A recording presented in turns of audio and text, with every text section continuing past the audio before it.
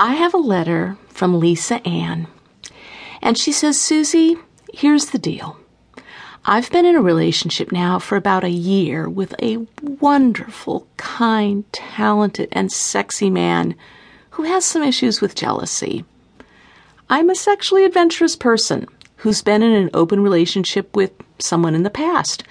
My experiences, along with literature I've read, the sex-based podcasts I listen to like yours, the monogamous quote-unquote relationships I've witnessed in all their seeming tedium or their disintegration, plus the general wisdom of my own body and mind have led me to realize that a monogamous relationship is not what I want for myself.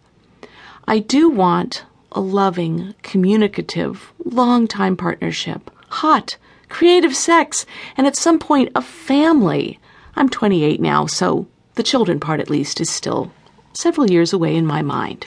I want those things with the man that I'm dating, but I'm not certain his jealousy could allow for both of us to have the space. On one of our earliest dates, I blurted out something to the effect of that the thought of sleeping with only one person for the rest of my life makes me want to die. I said that after a little bit too much to drink. He later confessed that he took that to mean that I was letting him know that I wanted to sleep around with a bunch of other people right then and there and wasn't interested in dating him, although, of course, that's not at all what I meant. I talked with him about wanting, more than anything, a relationship that's honest for the people within it, to be able to assess their needs, to say it without fear, although right now, sometimes I'm afraid to express or reiterate what I need. I think he has trouble seeing that things he's done or things he might be interested in are the same things I've done or might want to do.